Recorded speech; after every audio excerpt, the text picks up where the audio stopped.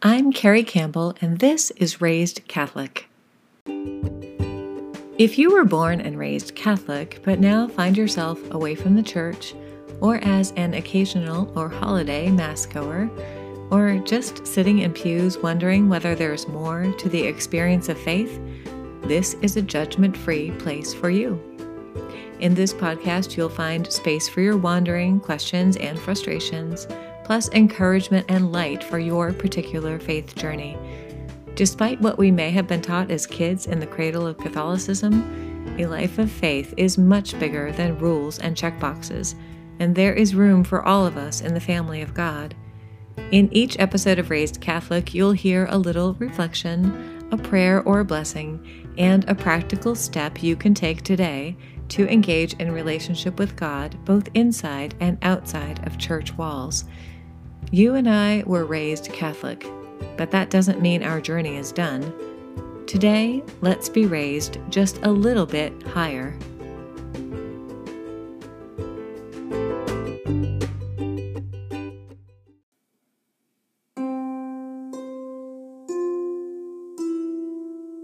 Today is episode 83, Contemplative Summer Week 5, Centering Prayer.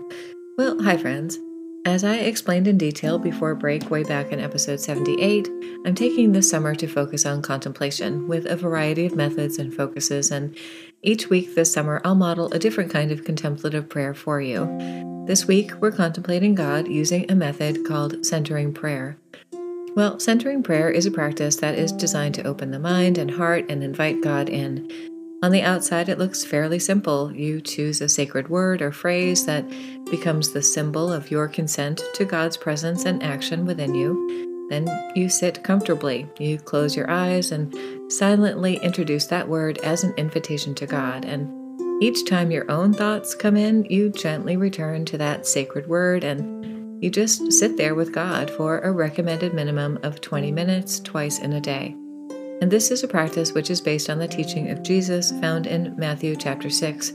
When you pray, go to your inner room, close the door, and pray to your Father in secret, and your Father who sees in secret will reward you. Versions of centering prayer have been used by mystics like Teresa of Avila, Thomas Merton, John of the Cross, Thérèse of Lisieux, Francis de Sales, and more to draw close to God, and the fruit of their prayer lives continues to inspire the faithful, including me, even centuries later. So you'd think that centering prayer would be something that I would really be looking forward to trying, but if you thought that, friend, you would be wrong. The truth is, I was terrified. I have a really active mind, like seriously active. I constantly have at least a dozen topics going on in there at a particular time, and some of this is anxiety, some what the Buddhists call monkey mind, but also I'm just always noticing stuff and processing stuff and planning for stuff, and the idea of sitting in one place for 20 minutes in complete silence, well, to be honest, that really was scary to me. And maybe that's why I find activity more conducive to connecting with God in prayer. I'll often feel the presence of God on a walk or a run or a yoga class, and these are all so helpful for me in my own contemplation journey that I really didn't know what to expect from just sitting in silence.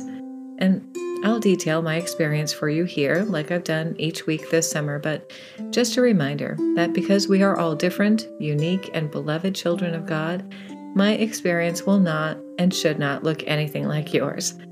Please make your time in centering prayer just that, yours, as you open yourself to communion with God who loves you. Okay, so I sat outside in the shade and I asked God for leading in choosing the sacred word or phrase that would guide me in this centering practice. I chose to begin by breathing in on the word Jesus and breathing out on the phrase, I trust in you. And in this way, I was incorporating some of the breathing disciplines I've learned from yoga, but also a practice called breath prayer, which many Christians use in meditating on a particular Bible verse. And I'll link to more about that in the show notes. But anyway, I started my stopwatch, I set it face down in the grass, closed my eyes, and began. As I sat, I did experience some negative emotions and even physical symptoms like fidgeting, itching, and even an accelerated heartbeat, and each time I brought myself back with my breath and the sacred phrase I chose. At some point, I rested one hand on my heart and the other on my stomach, as I'd been taught to do during the meditative portions of some yoga classes, and that did seem to help with my restlessness. I imagined sitting on a couch with Jesus, and this is actually something that I really do from time to time when I can't sleep, and that image opened me up to a couple of things I felt him trying to show me. One was to be easier on myself, that we're always growing and never arriving, and as you can imagine, that was quite a helpful message for me at that time. Also, I felt myself inviting the Holy Spirit to affect me from the top down, and that is to affect my thoughts, what I see, hear, and speak, my emotions, my action, and my direction. And this is a prayer I say over my kids quite a lot, and it was helpful to visualize it for myself as I sat, just kind of feeling the Holy Spirit like a balm from top to bottom. And after 20 minutes of centering prayer, it was done, and I opened my eyes and said a bit of a closing prayer, and that was it. And friend, this feels like a great time to remind you and me of something I would frequently tell my CCD students back in the day, and that is that God comes to us in so many ways. In each person of the Trinity, in the sacraments, and encounters with people and nature, and so much more. And He does that precisely because we are all so different, and He wants to meet us where we are. God Himself became a human to make Himself more accessible to us, and He did that out of an overflow of love. Our job is only to be open to Him in the ways that make sense and feel safe to us, and it is not ours to judge the time that we spend in prayer.